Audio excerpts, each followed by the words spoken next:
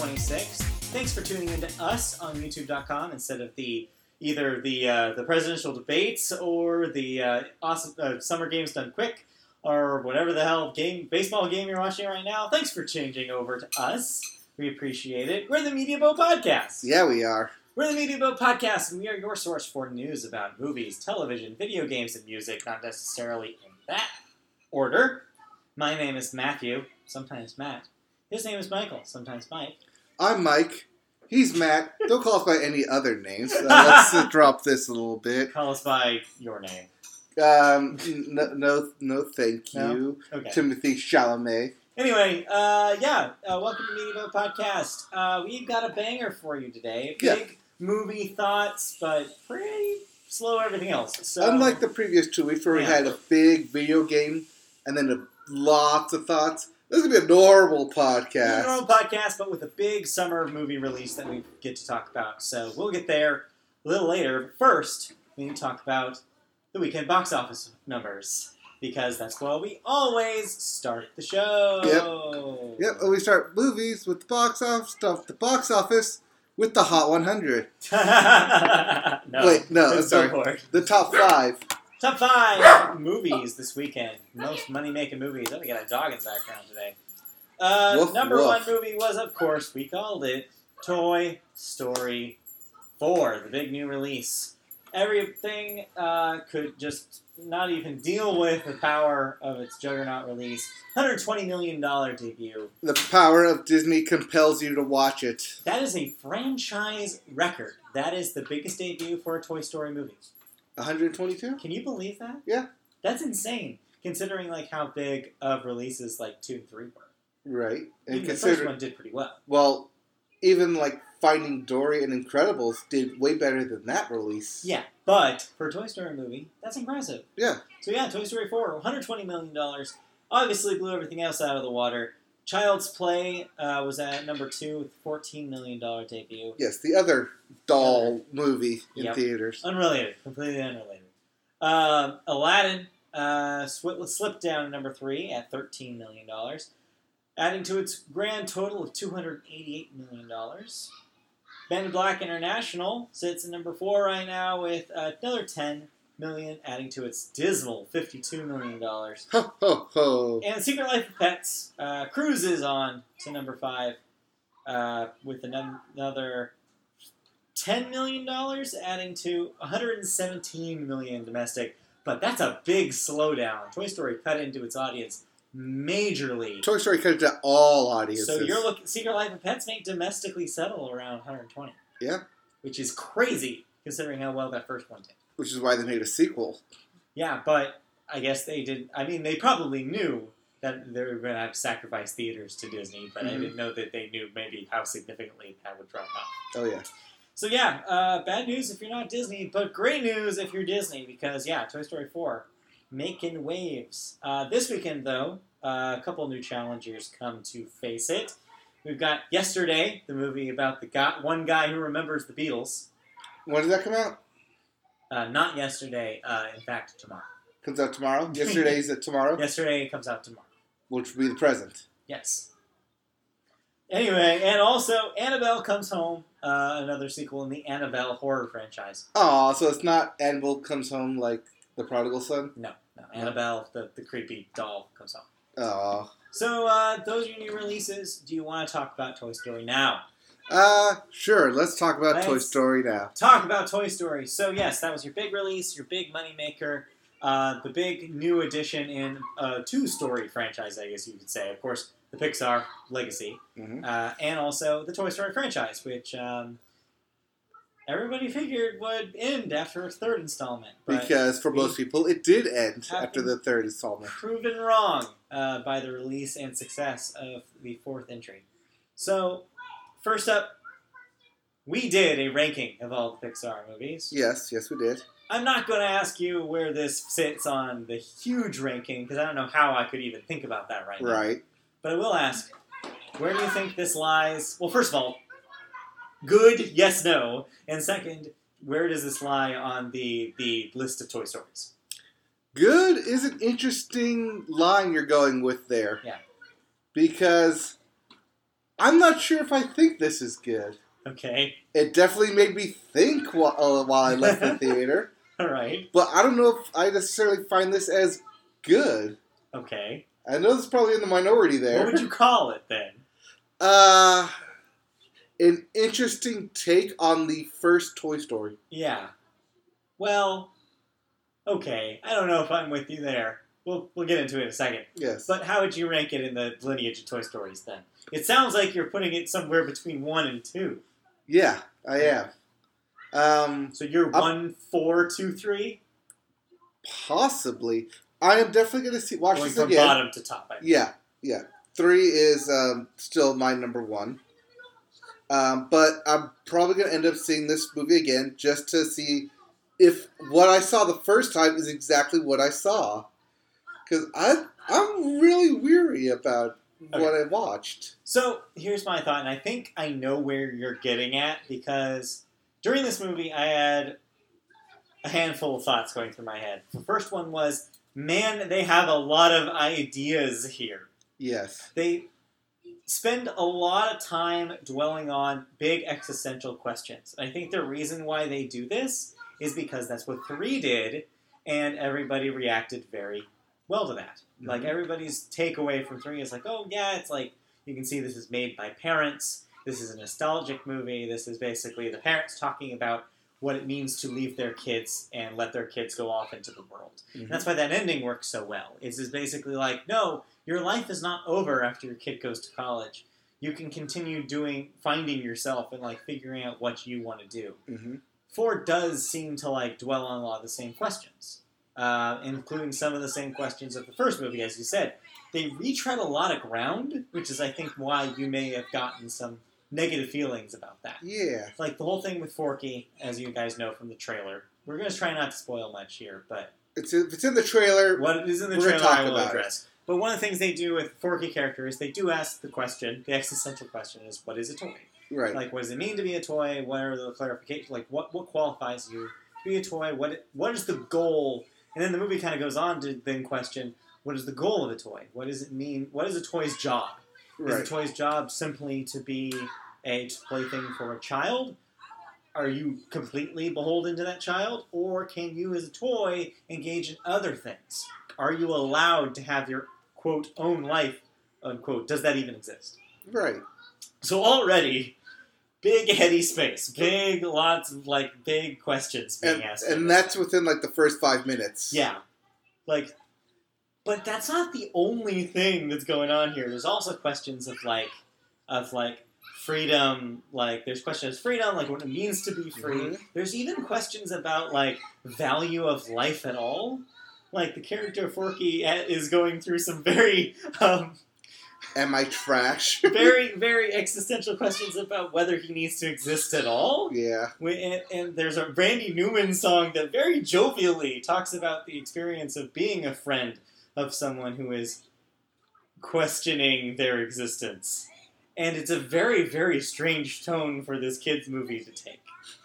During that whole sequence, which is a fun sequence. Yeah. But during that whole sequence, I felt weird. I was like, what are we doing here? Like, what is this movie doing right now? Yeah, I didn't know where it was trying to go. Yeah, and I was worried that was where this movie was going to go. There's a very poignant scene where ostensibly your main character, Woody, is having this moment of being like, wait, what do I do when my friend is contemplating the toy equivalent of suicide? Like, and it's very, very, like, deep. And, like, very, very dark for a Toy Story movie to do this. And, like... well, it's dark for any movie to try and go this route. Much less a Pixar film. And it was, like, crushingly realistic for me. It was like watching Woody do a thing that I have done in my own life. Mm-hmm. Like, have that moment where it's like, no, I can't go away from this moment. I can't leave this situation because bad things could happen. I was so worried that that's where this movie was going to go. Because I don't know if I could have taken the entire movie if the movie was about that. But no, it's just one of the many things going on in this movie. And so, yeah, I agree with you there. It's confusing. It feels like it's kind of going all over the place.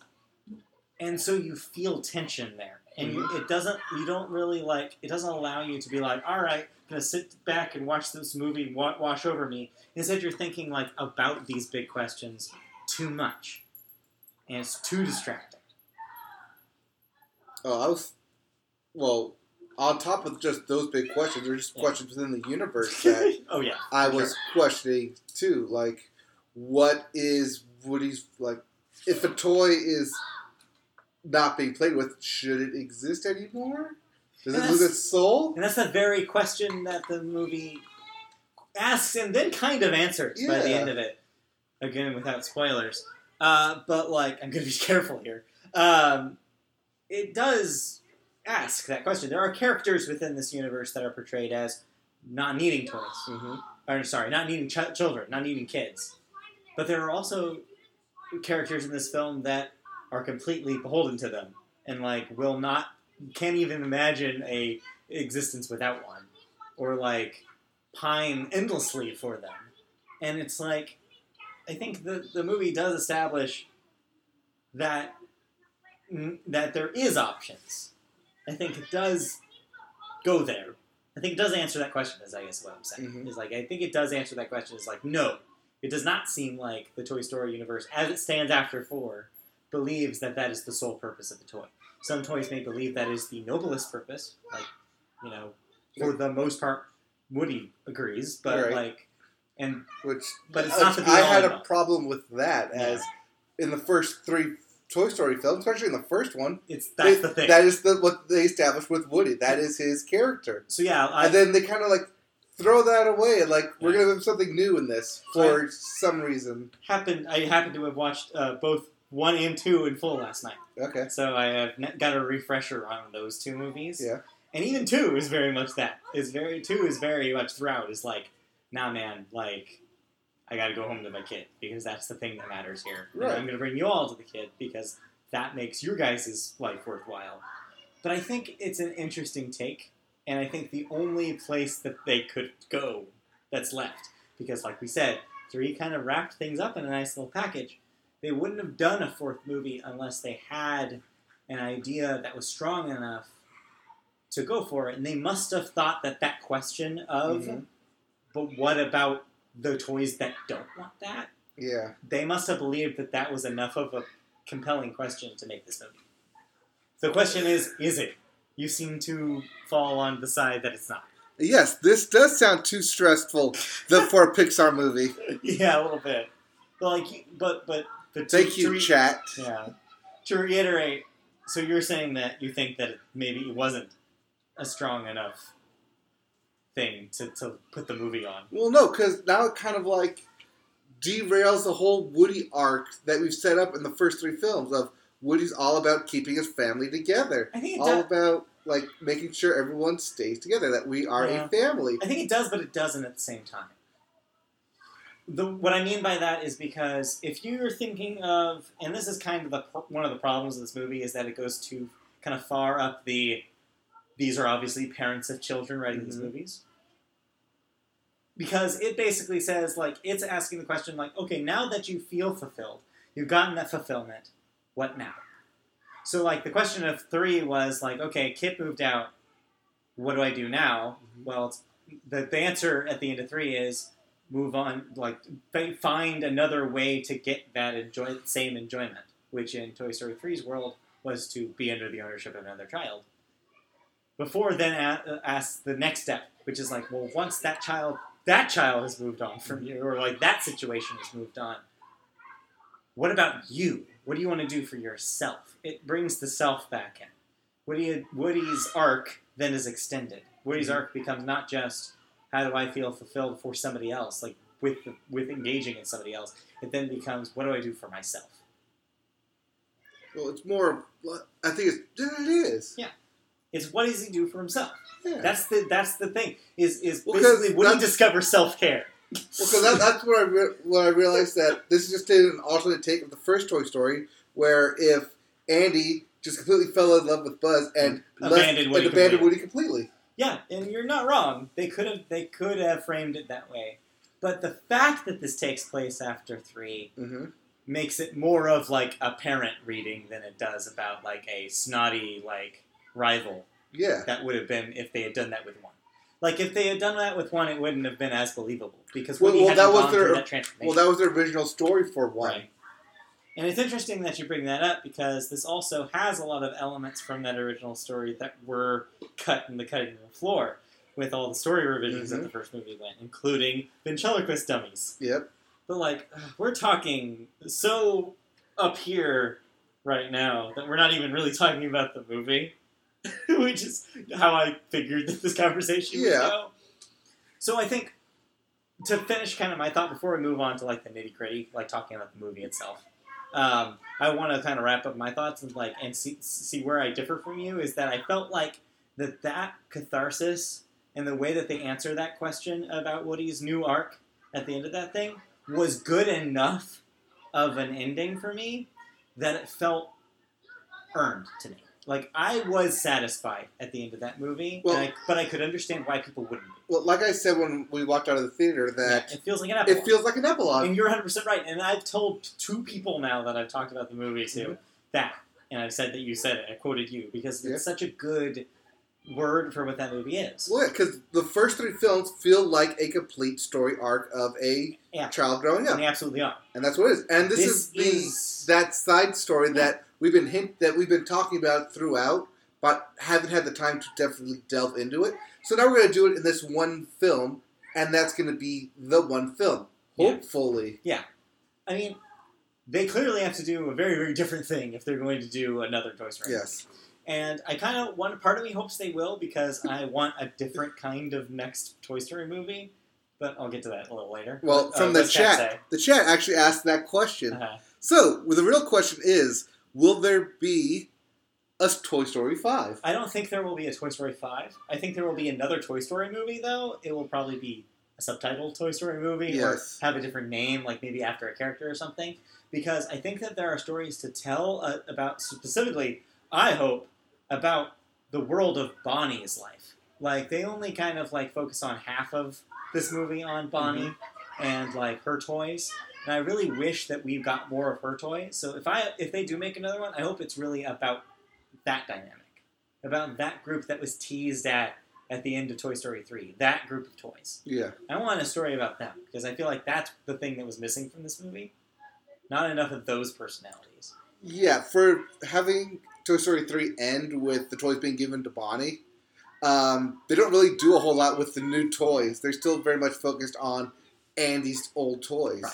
Okay, let's use that as springboard then to talk about the actual movie here. So, forget about the existential questions, the big plot, how it ranks. Like, let's just talk about, as a movie, was this fun? Because to me, I thought this was so much fun. Like, it constantly moves. It's going from 0 to 60 throughout. It's, like, constantly bringing new gags, new characters to you, fun scenarios, fun situations. I thought the new characters were wonderful. I thought the Bunny and Ducky characters were hilarious. And make that movie. Like, they make that movie's tone so much lighter than the ending and beginning would make you think. And, like, everything just moves at such a quick pace.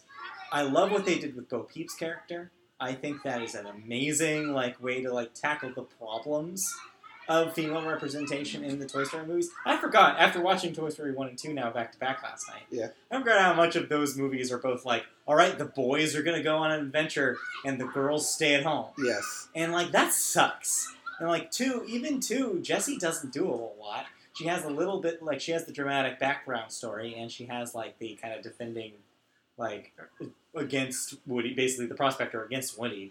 But, like, she doesn't get to do a lot of things. And here's a character, Bo Peep is a character who does so much, and does so much well.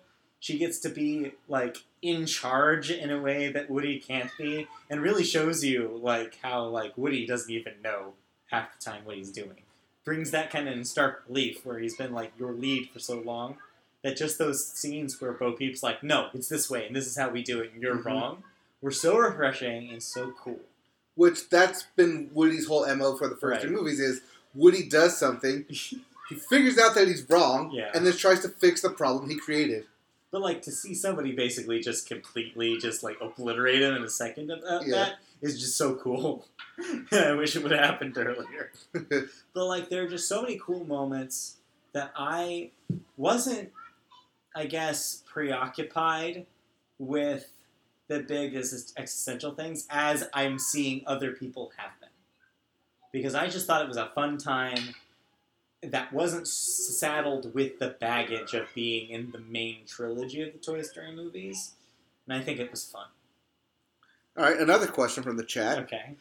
Would any of this even make sense to the kid it was designated to entertain? So that's a good question, and that's why I think that it's almost like two movies kind of fighting each other. Yeah. Because what I just described is the part that the kids will love.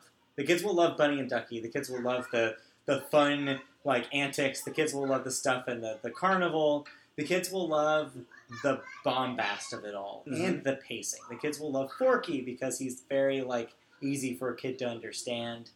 But the questions about identity, the questions about purpose of toys, like, that stuff gonna go right over their heads. Yes. The end of this movie is gonna be super boring for kids, I think, because they do kind of have to wrap up the emotional bits all in, like, a few scenes there, which I think were the peak highlights of that movie. I think that the emotional part, there are two scenes I can't spoil that are specifically the best scenes of that movie. The kids won't care about those, but I think there's enough fun happening that the kids will at least enjoy most of this. It's definitely kid-friendly. There's definitely a lot for the kids, but seeing it through adult, grown-up eyes, it's a different thing. It's definitely a different thing. I think that's what's going to happen with this film, is that kids are going to watch this film, enjoy it for one thing, but when they revisit it in 5-10 years, they'll probably see a completely different film. Yeah. And, you know... And that's kind of what makes a film exceed, is that when you rewatch it, you get a different take on it. So I think, like, overall, I would say that I really liked it. It has issues, and I think the issues are that it tries to do too much. But ultimately, I think it's a good Toy Story movie. I would probably put it, if I was going to rank it, somewhere between 2 and 3 for me. With 1 at the bottom. Because I still think 1 has a lot of issues. It does not age well at all. 2 is better, and I think that, like, gets the ball rolling towards the stuff that they eventually tackle, and is, like, still really funny. Like, like, that was my takeaway watching it last night. I was like, this is still really good.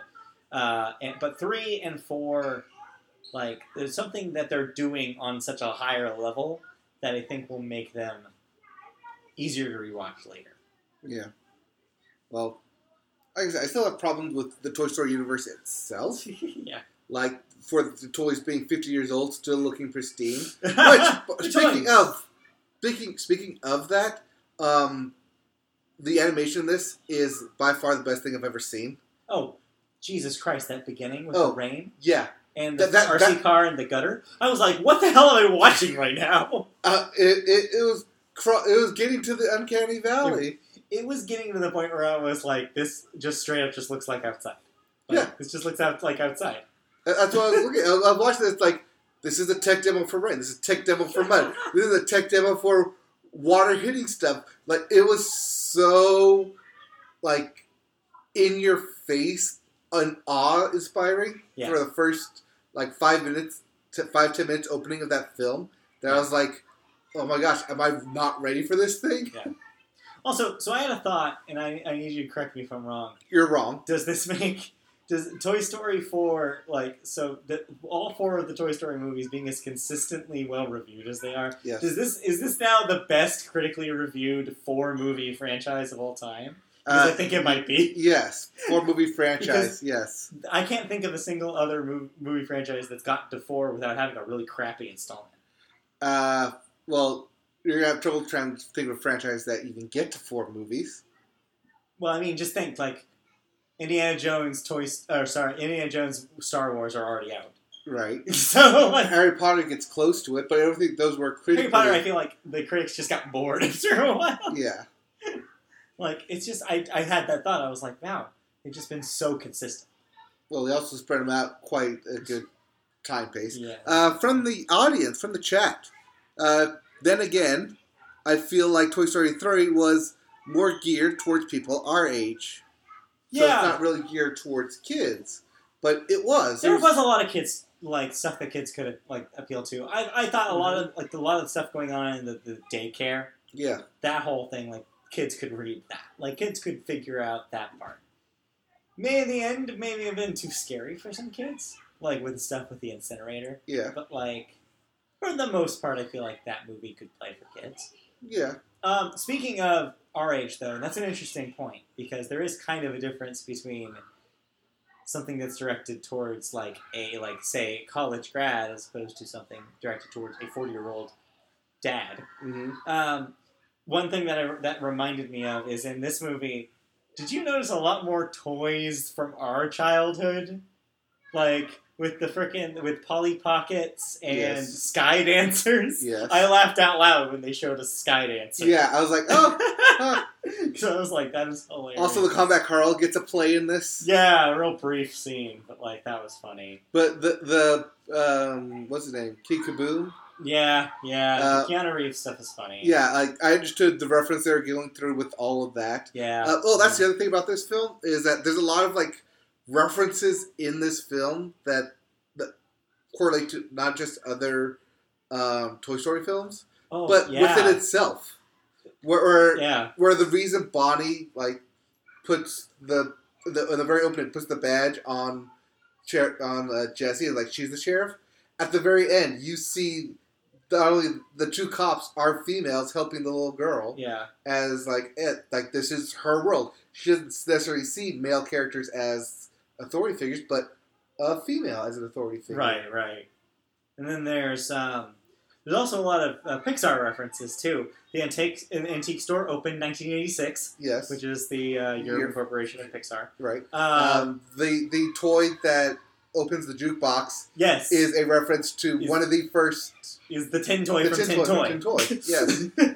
There's a brief cameo of the grape pin from Up. Yes. But yeah, there's a lot of little stuff. You don't get a traditional Pizza Planet car. Instead, it's actually a tattoo of a Pizza Planet car. Oh, that's what it was. Okay. Yeah, that's what it was. Got it. But yeah. Anyways, there's enough in here if you're looking for it. Get your Pixar geeking on. Okay, chat. Why does it just say Avengers? Do you just want to go see Avengers instead? Or how's this compared to Avengers? Oh, that's a good question, because that's another thought I had. Because another thought I had about this movie is that they do a lot with a lot of characters. Mm-hmm. And that did make me think, oh, that's right. This is the first, this is a Toy Story post-Avengers. Yeah. Like, we're now in a world where big-budget movies know how to better tell stories about lots of characters at once. And I was thinking about this movie, because it does jump a lot more than the previous three did. There's less about, one through line and more about, here's these disparate threads that we're going to pull together for the climax. Right. I noticed that a lot, that you do have these, two different things happening at the exact same time, three different things happening at the exact same time. Yeah. And they all correlate into one, or eventually the storylines get knocked off one by one, but everyone eventually ends up meeting each other one by one. And it's not that jarring when they eventually do that. Maybe that's just because as an audience we've kind of grown with that. But it's definitely something I did actually pick up on. Yeah. There's just so much going on here. Oh, okay. Avengers was a 4-part franchise that was successful. Oh, I mean, so the trouble there is that the second one. The second one sucks. Yeah. Sorry. It's okay. It's the weakest one. So yeah, I don't know. I think the second Avengers had a 80%, I want to say. Yeah, look up IMDb real quick on that. But, yeah, I can do it here real quick. I think I have it on here. But yeah, that'd be the one, because Avengers Infinity War and Avengers Endgame were both heavily praised, and so was the first one when it came out. But yeah, that second one... Yeah. But anyways, there's just so much. The problem with talking about this movie is that there's just so much to talk about. There's a lot going on, both in the movie itself and also in the kind of the talk around it. I don't necessarily think it's bad. I think that it does a lot, and I think that maybe your mileage may vary on it. What I will say is that don't go in thinking that it's going to be as amazing as 3, but, like, you still get a Toy Story movie that's, like, worth praise. And I think it still definitely continues the current Pixar run of picking up the quality. Like, I think that it's next to the quality level of stuff like Inside Out and Coco, where it's not, you won't find a whole lot to complain about. But no, even Avengers are around the 60s for Metacritic. Because, yeah, it just balances, because you'll get still, like, the kind of critic that will poo-poo a superhero movie. Right. Just like a lot more of those. Whereas the Toy Story films have gotten, let's see, what's the first one at? Or second one? Even the second one is still at an 88 on Metascore. Yeah, still. Metacritic. All right. Do you have any things that you want to get off your chest about Toy Story before we move on? Anything we haven't already gone over? I don't know we haven't already gone over. There's definitely a lot of layers to this film. Oh, yeah. Like I said, there's too much to talk about. Oh, you guys are nerds. Why, thank you. Yeah, we are. Yeah, we are. 100%. Yeah, I'm going to stick to the Metacritic score, not the Rotten Tomatoes score. But it is the first movie I've seen in a very, very long time where I had a thought, like, man, I wish I still did write-ups on the website, because... Yeah. What do you mean? We still do. We still have a website. In theory. But yeah, I definitely had a thought where I was like, at some point, maybe I should write something about this movie, because there's a lot here. Yes. But anyways, I liked it. I don't know. Message retracted. You cannot retract the message. We saw it. The scale, the patented media boat scale, I absolutely think this is a go see it. Oh yeah, go see it. I'm going to see it again, probably. Yeah, I will probably also see this a second time. And I'm really interested to see how it plays the second time. Mm-hmm. Because it will be less about the moment to moment. It will be more about the big picture, and that'll be interesting to see if I have different thoughts about it coming at me. All right, we need to move on, because that was long. Yeah, we talked quite a bit about that, but it is one of the biggest films to come out this year. And it's really the only thing happening Possibly top 5 end of the year? We'll see. We'll come back to that later. But first, we have to talk about movie news. Oh yeah, we have movie news. That happened. Still have movie news. Guess what? There's going to be a new Flash Gordon movie. Well, they've been trying to make a Flash Gordon movie. Well, maybe they'll finally, again, succeed. Again. The 1930s comic is getting a new interpretation, again. Disney has hired Taika Waititi. They heard us say Flash Gordon. Yep. To write and direct the project, which is now being turned into an animated film.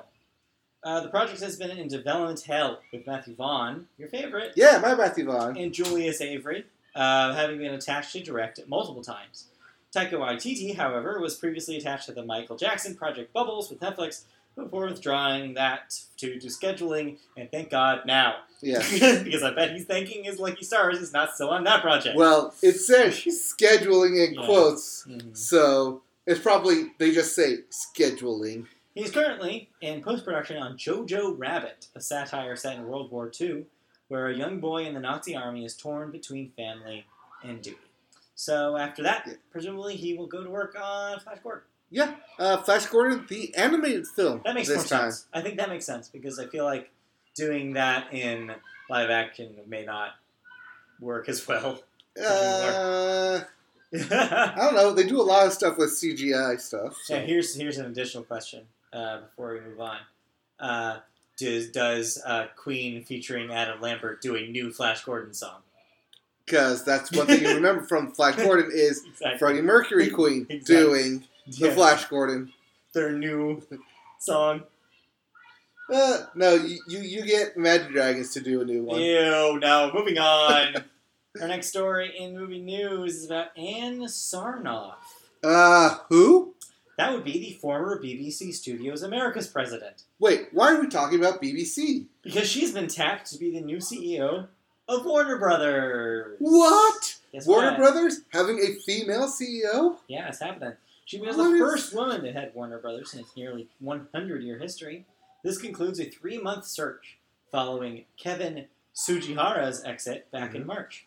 Sarnoff will report to Warner Media CEO John Stankey, one of the best names in the biz, yeah, he is, and take control of production operations, which spans film, TV, digital, and video games. Warner Brothers, by the way, is still in the middle of that AT&T merger, So this is an interesting time to be at the company. Yes. In a really quick interview when they asked her about her success or how she feels joining the Warner Brothers company, she said that currently she's not looking to fire anyone, but as the merger happens, time will tell, but she's happy to be a part of the historic Warner Media in a really big, obviously this is PR written spiel. I'm sure.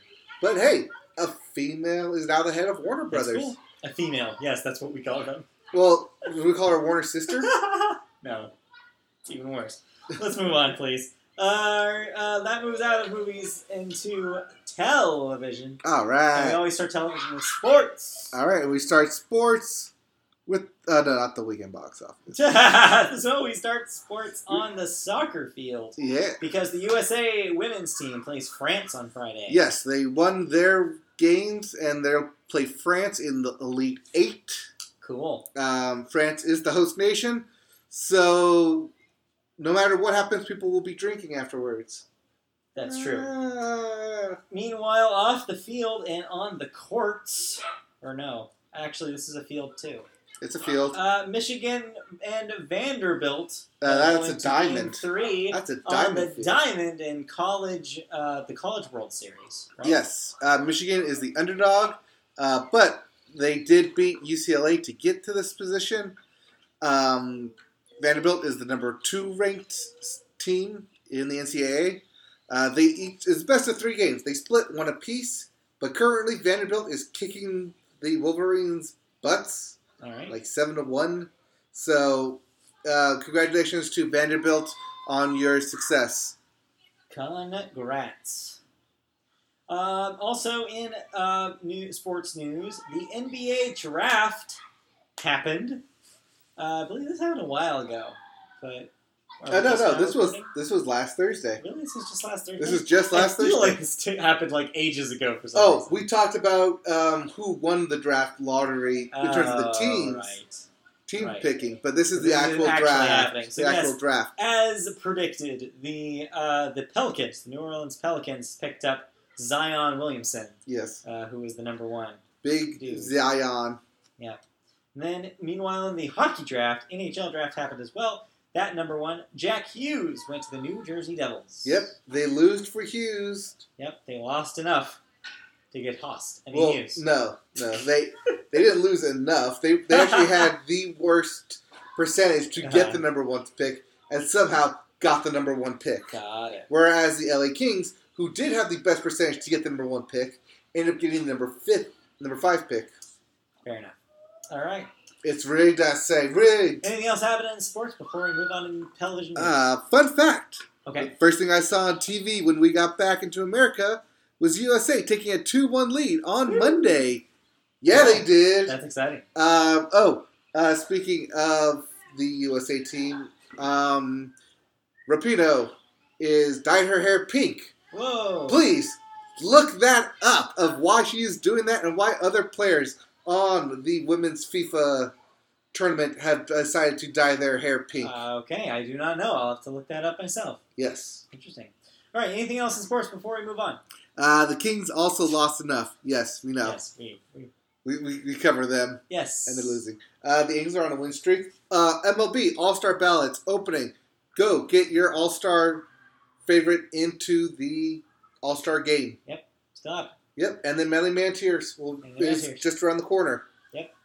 Everyone in the airport was yelling. Yeah, they were. I bet. Because USA. July 4th. USA. It's happening. Yeah, right. it is. Anything else in sports before we can finally move on? No. I don't think I have anything else to cover in the world of sports. Short moment before you remember something. I will try to move on. Okay. We now get to move on to television news. Our first story is about the TV division of Warner Brothers, because they're all about the news right now. Yeah, they are. They have revealed their upcoming lineup to San Diego Comic-Con from July 17th, which happens, by the way, from July 17th to the 21st. That's in like 3 weeks. Their panels include farewells to Arrow and Supernatural in the big Hall H auditoriums. They'll also have previews for Batwoman, which is a new series that premieres on October the 6th on the CW. Pennyworth, which also is a new series that premieres on July 28th on Epix. And Harley Quinn, a new series premiering on DC Universe. Yay! Also, they have stuff for Veronica Mars, the reboot of which that premieres on the 26th of July on Hulu. And, of course, the next season of Riverdale, because it is an eternal prison that we're all subject to. Yep.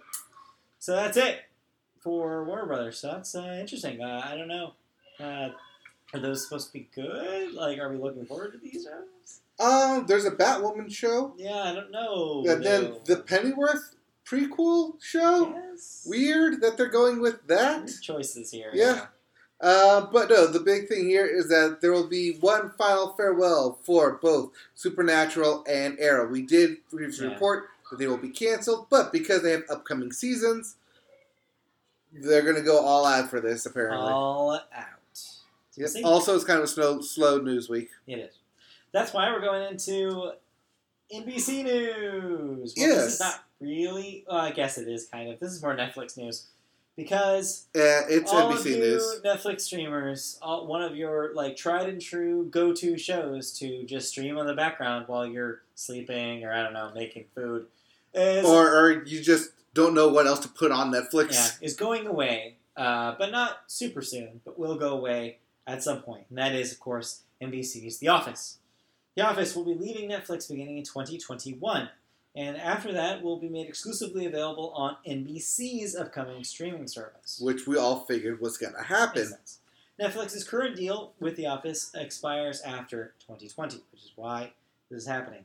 Currently, The Office is the #1 series on Netflix, having been streamed over 52 billion minutes in 2018 alone. That's a lot of minutes. Yeah, and it had half of that in just this past April. Yeah, that's a lot.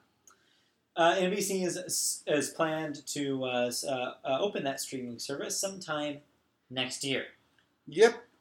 We knew this was happening when Disney announced their streaming service, and then Warner Brothers announced their streaming service, and so we figured NBC would announce their streaming service, especially since Disney now owns Hulu, so they're going to pull their content from there. Yep.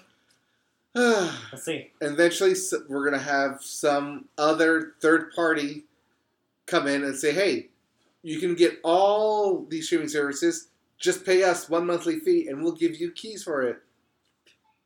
And then basically we'll have cable 2.0. Yeah. 3.0? What version are we in? 3.0? 3.0, I think? Because I think satellite was 2.0. So I don't know. This will be 5.1.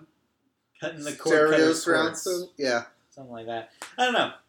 That's weird. So, you have just a couple more years left with Netflix Office. Yes. So Netflix did put out a tweet saying, while, yes, The Office is leaving, you can still watch it ad-free, in all caps, over on Netflix still. It's true. All right. That's it for television news. Yep. Do you have any thoughts about any television that happened this week? I watched 30 seconds of Holy Moly and then left the room. Oh, Holy Moly premiered? Yes, it did. Okay, how was that? Like I said, I watched 30 seconds of it and bailed. Okay. Because when I figured out it was Wipeout meets mini golf, I was like, I don't need to watch this. Yeah, it's what it is. It's Wipeout meets mini golf. But other than that, I do have something real brief to talk about. Okay. I watched, I have been watching, I guess. It's actually premiered a couple weeks ago. But Disney's new animated series, Amphibia. I think you brought this up to me on the podcast. The podcast. One door closes with Star vs. the Force of Evil, and another door opens as they've premiered their new animated series. And it's not quite the same thing. Less lore-heavy than the pilot makes you imagine it would be. But there are some things that they could dig in later. But really, this is just a real top-quality, gag-based, show. It's very kind of like the first season of Star. A lot of real charming characters, a cool world that they're developing, a real cool lead who's fun and sassy in the right ways, and just some really really great comedy writing. It's made me laugh out loud a lot. The animation's beautiful because I don't know what the hell they do over at Disney, and I don't know why all their stuff looks so good. Well, in this case, it's actually the studio is Rough Draft, who you of course know. They of course do The Simpsons now. They were responsible for Futurama. They also do Rick and Morty. So this is kind of them venturing into some more kid-friendly content. Okay. The vibe of it is somewhere in the middle for me, between like Gravity Falls and Star. It's like somewhere in the middle there, where it's like kind of got some sort of atmospheric stuff going in the background, but mostly it's about let's focus in on these characters and these jokes. I'm enjoying it so far, and it's only 6 episodes into its first season run, so give that a try if that sounds appealing. Right, well, even Star, like you said, in the first season was completely separate from what it ended up being. So I'm very, very interested to see if this goes in that same direction, because the first episode, the pilot, does hint at some overarching serialized stories that they could tell if they wanted. Mm-hmm. So it'll be interesting to see where it goes. Okay, sounds good. That's the only television I watched. I did not watch anything new because my attention was focused elsewhere, yes. Which we'll get into later. Yes, we will. So let's move on out of television and into cancellations and renewals. All right, what am I no longer watching? Well, you are still watching on Netflix I Think You Should Leave, starring Tim Robinson. Oh, I thought you were I wasn't telling you should leave. I'm telling you that the show I Think You Should Leave is getting renewed for a second season. Okay. I watched about 10 minutes of this and didn't finish it. Seemed funny from what I could see. It's a sketch show starring Tim Robinson. So yeah, I don't know. I might eventually get back to that. Okay. Meanwhile, on the Paramount Network, Yellowstone has been renewed for a 3rd season. The Rain on Netflix, which is a show I forgot that existed, will end after its 3rd season. Okay.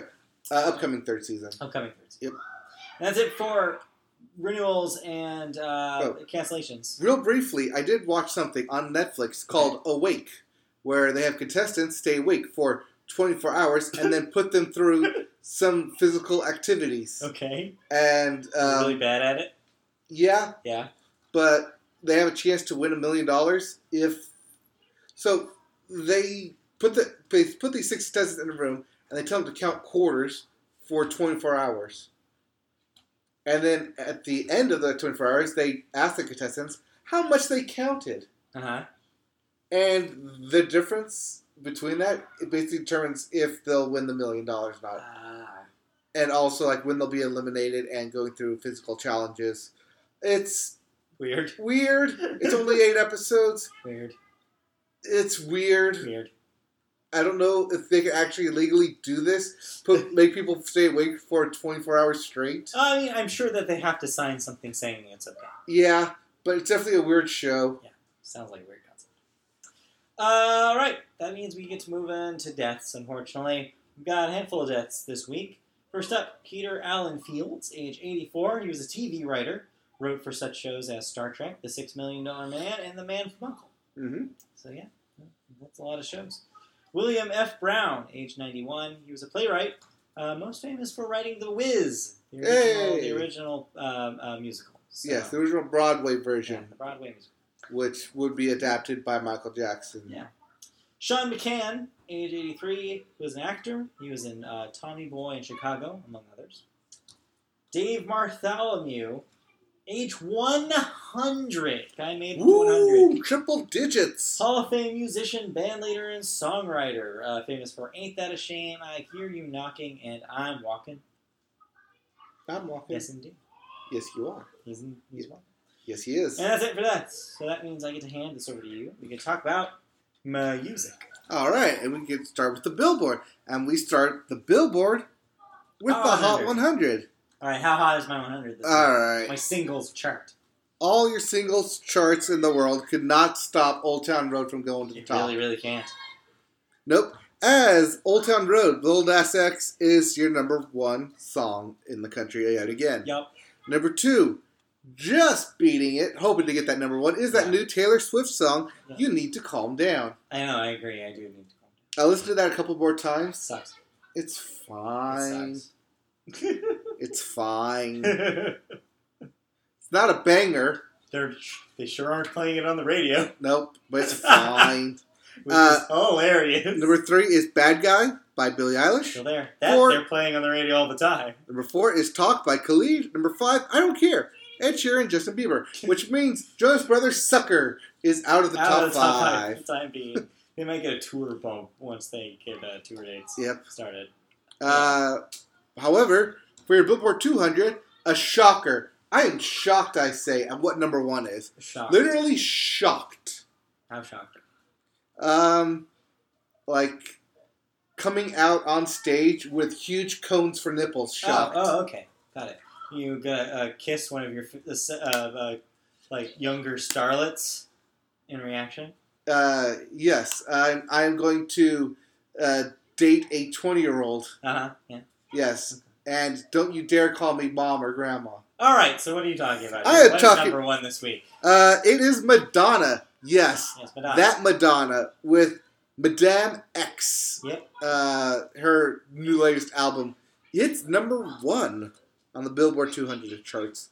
Number 2 is Western Stars by Bruce Springsteen. Yes, that Bruce Springsteen's. Yep. Matt, what decade are we in? I believe this is the 2010s, although there's this image going around Twitter today that's really funny. We should talk about this in movies. Yes. But it's like a marquee with all the movies out right now. Yes. It's like Godzilla, Aladdin, Toy Story, and it's like... Is this the like, 90s? What year is this? Is it 1995? It was funny.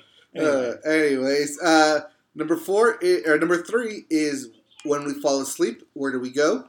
By Billie Eilish. That's how you know it's 2019. Number 4 is Happiness Begins by the Jonas Brothers. Yeah. And number 5, Doom Days by Bastille. Yeah, which you talked about last week. Yep. And now Didn't you? Yes, I did. It's okay. I didn't misremember. Yes, I did. There were 2 songs off that album. Yep. Now on to new releases. Uh-huh. First up, we have Freddie Gibbs and Madlib. That's Madlib? Madib? Madlib. Yep. With, like the word game. With Bandana. Uh-huh. We also have Ingrid Michaelson, ukulele player. Used to. Not so much anymore. Okay. With Stranger Songs. I don't know whether that means that the songs are stranger than stuff she's done before, or that it means that the songs are about strangers. It's a strange thing for songs. Maybe it goes along with Stranger Things. Yeah, I didn't think about that until just now.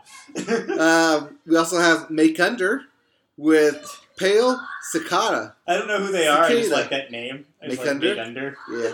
We also have Outer Spaces. Yes! Gazing Globe. Very excited for this one. This is why you put this on here. Yeah. No, it was actually on the list, believe it or not. Oh, it was on the list. I did not add this myself. Okay. And lastly, new releases, The Black Keys. Yes. Those Black Keys. Yes. With Let's Rock. I saw a really good... so, like, there's, like, other kind of publications kind of like The Onion with, like, fake headlines. I saw one of those fake headline ones, one specifically about music. I think it's called The Hard Times. They did one for this, saying, the Black Keys finally just give up and release a song called Ford Commercial. Oh, that was really good. Anyways, we have music news to get to. I don't actually think there's a song on that album called Ford Commercial. No. Well, it's like when the ex-Ambassadors released their album, you called it the Jeep Commercial. Yeah, the Jeep Commercial. Anyways, sorry. Yes, music news. Music news. News with music in it. That's true. About it. The Dixie Chicks, they are musicians. They are. They're one of my favorites, in fact. Yes. Well, a video was posted today. Yes. This is breaking news, by the way. Breaking news. Yes, posted today by the band that confirms a new album is in the works. Finally. Using a baby app. Basically an app that turns you into, like, where it makes your face into a baby and it makes your voice sound like an infant. Okay. Using a baby mask, I think, is what I don't know actually what the app is called. Well, no. It's a what should we call it? I don't know what those are called. Face app thing. Filter. Thank you. Yes, I'm thinking you're like John Cena. Yeah, you're like can't touch me. You can't touch me. Can't see me. Whatever. A filter app using filter using the baby face that makes them look pre-adolescent and sound helium voiced. Uh-huh. Natalie Maines, Emily Robinson, and Marty McGuire, a.k.a. the Dixie Chicks, appear on video in succession to declare that the Dixie Chicks album is coming. Lest anyone think the blessed event is imminent, the camera then pans to writer-producer Jack Antonoff. Surprise! Who solemnly deadpans says, someday, as we all kind of figured, eventually the Dixie Chicks would release a new album. So, the internet has reacted to this in two ways. One, everybody's super jazzed about a new Dixie Chicks record, because it would be their first since 2006? Right. With their Grammy Award-winning Taking the Long Way. As the photo here proves. But they're conflicted due to the presence of Jack Antonoff, who is presumably producing this thing. Yes. Which is confusing. I'm sure he knows of the Dixie Chicks. I mean, okay, he did good work with Taylor Swift on 1989. Yes. I'll give him that. But beyond... Oh, and he did even better work with Lorde on Melodrama. But beyond that, though, that man maybe whiffs more than he hits. So... Are you saying we have a Robert Zemeckis on our hand? I think we might. He is the Robert Zemeckis of music? He might be the Robert Zemeckis of music. Or at least modern pop music. But yeah, Jack Antonoff, he has a very specific thing that he does. Sometimes it works, sometimes it doesn't. So I'm very curious to see... that definitely sounds like the Dixie Chicks. Yeah, 100%. But, yeah. I don't know if he's gotten into his weird lifelike CG phase, though, yet. That may not have happened. It's the auto-tune phase. It's the auto-tune phase. Who knows what that will be. But yeah, weird, but I'm looking forward to hearing new music by the Dixie Chicks. Alright, speaking of new music, Universal, or rather old music. We covered this last week. This is an update. From last week, where we noted the Universal fire caused more damage than they initially let on. But last week I did also note that I did not necessarily have a list of the affected artists near me. This week, we have a list of some of the affected artists near us. Well, in case you were wondering which artists' masters were affected, here's a small assortment of the 700 artists listed within Universal's internal documents. Yeah. So, as reported, or I guess reported by the Times, here's the list of lost master recordings from artists such as Aerosmith, the Andrews Sisters, Joan Baez, Chet Baker, Count Basie, Beck Elmer Bernstein, Chuck Berry, Mary J. Blige, Blink-182, Dave Brubeck, Jimmy Buffett, T-Bone Burnett, Ray Charles, Patsy Cline, John Coltrane, Bing Crosby, Neil Diamond, Fats Domino, Jimmy Dorsey, Duke Ellington, Peter Frampton, and Aretha Franklin. So if you consider a list of the greatest artists of all time, a lot of those names that we just read show up. I was going to say, is this a Grammy list of greatest hits? Maybe except for Blink-182. But what we're talking about here is that the masters of some legendary records are involved in this. And the fact that Universal's being so blasé about this is terrible news. And by the way, that was only half the list I mentioned. That's not even close to the complete list. Oh, no. I mean, I could go on. Yeah. Should I? No. Okay. But yeah. I think you get the idea. You get the idea. Like, a lot of stuff has been affected here. One of the more fascinating things that was in the story that I read, by the way, that I couldn't write, didn't have room to write, but is that apparently in these internal documents, Universal tried to, sort these somehow, and they sorted them in the cheesiest way possible. They sorted them into A tier and B tier. Artists? Like, they were, in some sort of, ranking the artists? Yeah, exactly. And so, there's A-tier artists and, B-tier artists. And it's just so bad.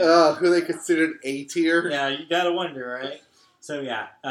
Obviously, still hoping that Universal does what they need to do and, does something about this. Maybe gives money towards organizations that do, work towards music preservation and don't just wipe this under the table, because I'm sure that's what they want to do. They just want to move on, pretend this didn't happen. Oh no, but it did happen, and these are master recordings. Yeah. Sure, we have digital files, but it's just backed up, but not no. the same thing as a master. No. So yeah, this sucks, but we're continuing to learn new things every day. I mean, who knows? Maybe Chuck Berry can come in and do another recording. No. No? No. What about John Coltrane? No. No? Anyways, let's move on. All right. Moving on to thoughts. And we have some thoughts. Do you? Yes. We have two thoughts.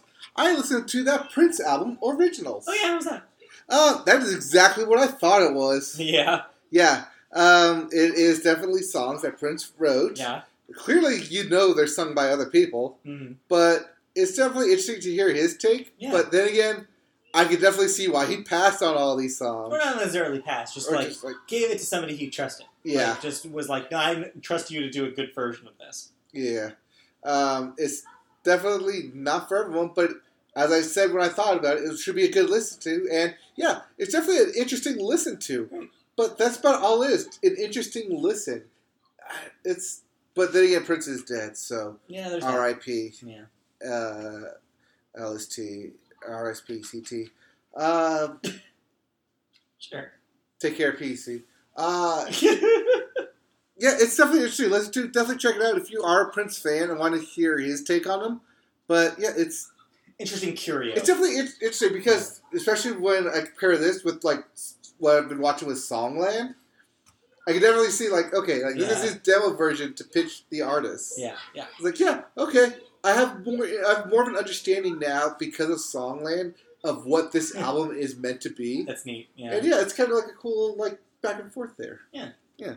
But there's a second album that may or may not actually be number one, but definitely proves my point that Lil Nas X is not a country artist. Yeah, I did listen to this. I know you did. I also listened to this. I know you did. That's why I'm bringing it up, because I also listened to it. But yeah, Lil Nas X tries all the genres. Yeah, he tries all the genres as this album. Well, it's an EP. It's an EP. It's an EP. It's called 7, I believe. Yeah, and there's 7 songs, and 3 of the tracks have numbers in them. Yeah. It's weird. Yeah. I don't know.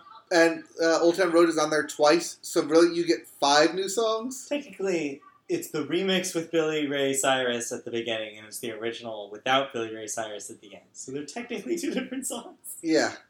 Technically they're 2 different songs, but for all intents and purposes, you get 5 new songs by Lil Nas X here. Speaking of Blink-182, Travis Barker drums on one of them. Yep. Fun fact.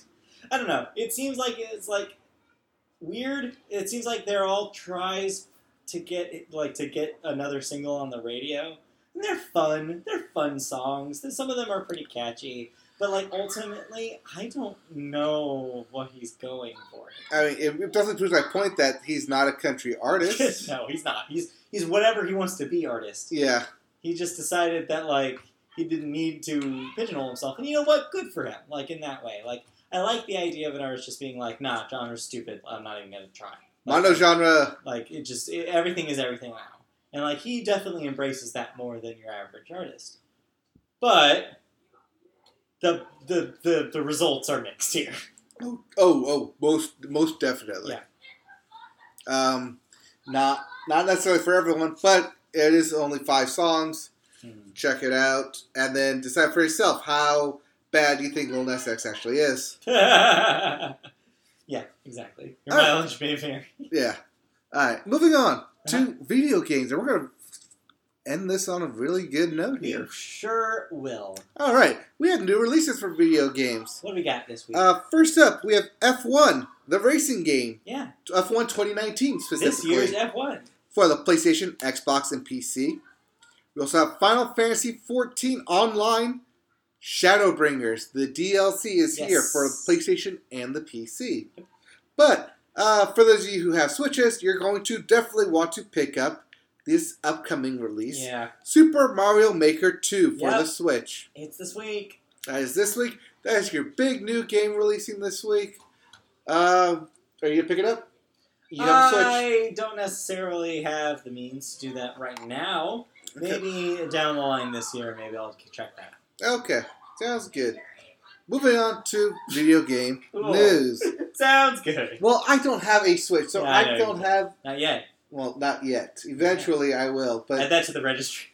Add that to the registry. I'm only half kidding. Anyway.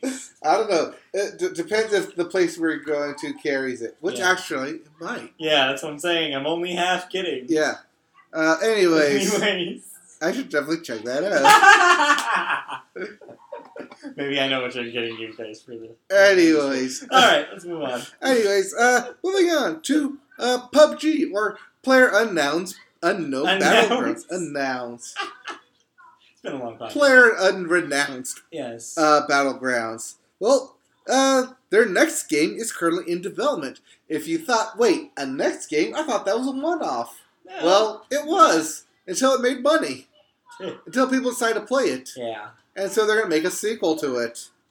So, the next game is in development, the game's publisher announced. The as-yet untitled PlayerUnknown Battlegrounds 2 is currently being made by a new studio named Striking Distance, which has appointed ex-Call of Duty and Dead Space developer Glenn Schofield as its CEO. Yeah, this is interesting considering that the heat that they've got over the last year from Fortnite and other competitors in the Battle Royale space. Yep.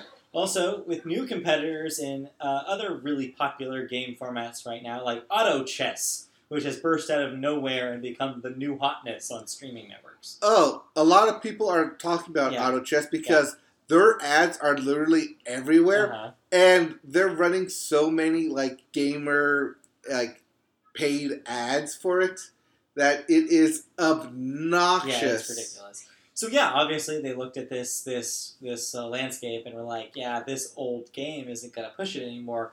If we do something new and innovative, maybe eyeballs will go back to them. Hey, yeah, they're going to try. Yeah. As the project is seemingly in its infancy, so little is known about the game at present. PUBG Corp's press release states that the game is a, quote, original narrative experience within the PUBG universe, end quote. While Schofield hints the game might not be a Battle Royale title. This sounds like a reverse Titanfall. Maybe. Where Apex Legends takes place in the Titanfall universe. And this is in the PUBG universe, but is a different game. Yes. Yeah, it could be interesting to see if they try to carve out their own space. Yeah, well, Schofield said that, quote, as a creative, the freedom to explore the PUBG universe has me excited about the possibilities, which I view as beyond the Battle Royale genre. He went on to tweet that the game is not a sequel, but based in the in-game universe. So yeah, it'll be interesting to see if they can carve their own space out, and kind of get that goodwill back. Because when PUBG came out first, it was the big deal. It was the thing everyone was talking about, everyone was playing, but it just got overshadowed by so much. Oh, so much. We'll see if they can do it. All right. That brings us to our next news story. And this is an ongoing news story. This is less a news story, more a PSA. Okay. I had some thoughts to this. It's our second favorite time of year, and not ranked. Just second chronologically. Yes. Because it's Summer Games done quick this week. Yeah, it is. Woo woo. As we speak. Oh, it's been so fun to watch Summer Games done quick. They did a Borderlands 3 co-op, 3 people run. I caught a bit of that.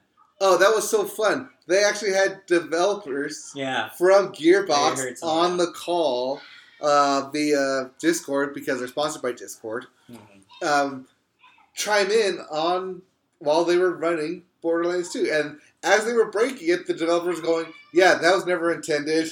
Yeah, we forgot about that. It's like, that's just a rock. We put that there. Yeah. But we're meant to go back to that. So it's had all the things that you come to expect from Games Done Quick. Yes. Which, in case you're just tuning into this podcast, or if you've been living under a video game rock, or don't know what it is, because there's always new people finding out about this. It's a big celebration of speed running, which is basically playing a game to get a record time. And this is done in many different ways, sometimes by glitching the game out, breaking it in ways that it wasn't intended to be broken. Going out of bounds. So going out of bounds of the game's skipping geometry. cutscenes, changing the language so the text go faster. Whatever you need to do to go fast through a game, that's what speedrunners do. And this is an opportunity to kind of get all the speedrunners communities to go play their games in front of a crowd. And also, it's a way to help charities, as they always do it for a charity, for a good cause. This time, it's for Doctors Without Borders. Yep, Doctors Without Borders. All proceeds go to them. They also run T-shirt promotions on Yeti, where if you every $5 purchased on the Yeti Yeti, it's Yeti because their logo is a Yeti. Yeah, but it's Yete. So I say Yeti. Yeah. Anyways, $5 of every purchase will go towards Doctors Without Borders. Yeah. Right now, they're sitting at $702,000, just about to hit the 703 precipice here. Yes, they hit 700,000 in 3 days. That's pretty good. That's pretty good. A bulk of that came from the Pokemon run. Well, the 2 runs back to back. They did a Punch-Out blind speed run, which was excellent to watch. But they followed that up with a Pokemon Crystal speed run. And when that thing goes on YouTube, I highly encourage you to watch that. Yeah. Because not only is it hilarious how broken the game happens to be, but it's also hilarious to watch the person doing it fail multiple times. But that's not even the reason to watch it. As like about halfway through, they bring up the lack of the national dex in the upcoming Pokemon. Oh. So, in order to do a solemn tribute to that, they do a national dex donation train where people donate what the Pokemon number is relative to the dollar amount, citing their favorite Pokemon. Aw, that's cute. So you'll get like 100. Like most people usually stay within the original 150, but then you'll get like Glaceon at 725. Yeah. Skarmory at 222, and just all these random donations, and within just that one segment of like 2.5 hours that they speedrun the game, they hit 6 different incentives. To the fact where they add 2 more incentives, and then they hit those as well during the speed run. That's cool. It was insane. It was so glorious to watch, and it makes me so happy that stuff like this happens and exists for it. Yeah, that sounds really cool. I'm obviously not a fan of people freaking out about the national desk stuff, and I don't agree with that being the impetus for this, but I think that as a concept is a cool idea. Yeah. But this continues throughout the all week, Sunday to Saturday. My favorite run is going to come up tomorrow morning, which is the Kingdom Hearts 3 speed run. Co-opt that will be followed up by a Mario 4-player race blind speed run. Gotta love the Mario races. I love the love Mario races. Not just the Mario races, but the co-op, not the battle. The versus matches. Those are always fun. Always fun. So that continues through the weekend? Through the weekend, through Saturday. Okay, so check that out. Yep. And that will do it for video game news. Yes, but we have one game to talk about on video games. Real briefly, I just wanted to say that last week I said I had bought a copy of MLB The Show 19. I have jumped into that officially. I'm enjoying it. It's the show. You played more of it? Yeah, I played some more of it. I've been pitching up a storm. Okay. I'm playing as a pitcher right now in the AA, so hopefully to get called up soon. I've been kind of learning the ins and outs of the pitching mechanism of the game. Been seeing some of the new stuff that they've done for Road to the Show, which is their like follow a player mode. Mm-hmm. For example, they've added personality stuff, and that works into a new system where they actually have you communicating with your teammates. And this goes just beyond dialogue trees, too. You can talk to your teammates and get to know them, but you can also train with your teammates, which is a cool new feature. Okay. So, for example, if you're a pitcher and you want to learn some tips from, say, a famous pitcher on your team, say, like, if you want to learn how to be as good as fucking Skaggs, you can take some pitching lessons from fucking Skaggs. If you choose to. Take all the bad lessons from fucking Skaggs. So yeah, and like in AA's, this isn't as cool because it's basically made up people that you're training with. Yeah. But when you get into the majors, it becomes like a neat idea, and like I like some of the directions they're going with it. But generally, all in all, though, this is the show. Like, if you've played the last couple of years, you know exactly what this thing is. Okay. You know what you're buying if you're going to buy it. And really it's just roster updates. It's like sports games in 2019 in a nutshell. It's like, you know what they are at this point. Their roster updates, their stadium updates, their tiny bit of graphic updates. Yeah, and there's the occasional new feature, but really, you're buying this game to play Major League Baseball on your home console, because it's the only game in town to do so. Yes. The exclusive rights for PlayStation. So yeah, I recommend it if you haven't bought a baseball game in a while and you want one. That's literally the only criteria. Okay. So yeah, that's it. Alright, sounds good. But that will do it for us here at the Media Boat Podcast. Sure I did not play a game. No, so we need to move on. Well, yeah. So we need to move on. Yeah. Well, you played Everybody's Golf. Some of it. Yeah, yeah, we did play some Everybody's Golf. Yeah. It's fine. It's a golf game. It's a golf game. All right. That'll do it then. Yeah. That's it for video games. That's it for video games. That's it for us. Okay. That's it for podcasts. Time to plug away. That's it for the Media Boat Podcast. Thanks for joining us here on YouTube.com if you're watching us live, or on our many, many options to hear my voice crack on podcast form. So let's go over it right now. YouTube.com is where you can find our live shows. We go live every Wednesday night at 6:30 p.m. Wednesdays. Next week, I will not be here. I will be in the great state of Washington, the Pacific Northwest. So Mike will be doing a solo show, probably not live. So we may not be live next week, but we will be live the week following that.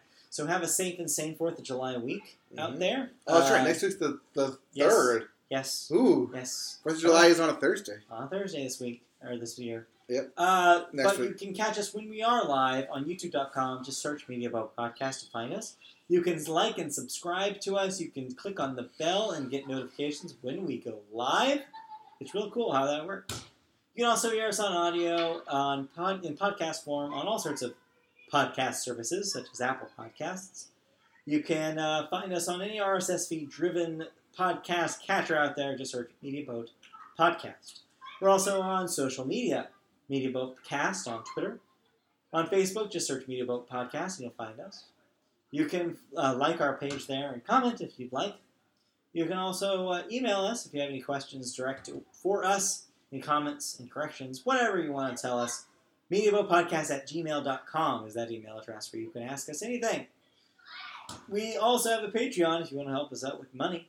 Patreon.com/MediaBoat is where you can go for that. You can donate to us as little as $1 a month. That little amount still helps us run both the live streams here, the podcast hosting, and the website hosting. So all of our things will benefit. So please consider being a patron at patreon.com/MediaBoat. And lastly, if we ever get around to streaming a video game, which Mike has been doing a lot better than I have, Twitch.tv/MediaBoat is where you can go and watch us play video games. So check that out. Yep, I'll be streaming some possibly Kingdom Hearts Critical Mode. I'm in the last couple worlds there. But yeah, I'll probably stream some Everybody's Golf if I get people around to play it. I will definitely be playing some Jackbox come July 4th. I know that. I bet you will. All right, well that will do it then. Have a safe and sane holiday next week. We will be back with another live show 2 weeks, but we'll be back with a podcast for you from dear old Mike here next week. In the meantime, we'll be back. I may have some special guests next week. Ooh, but you'll have to tune in to find out.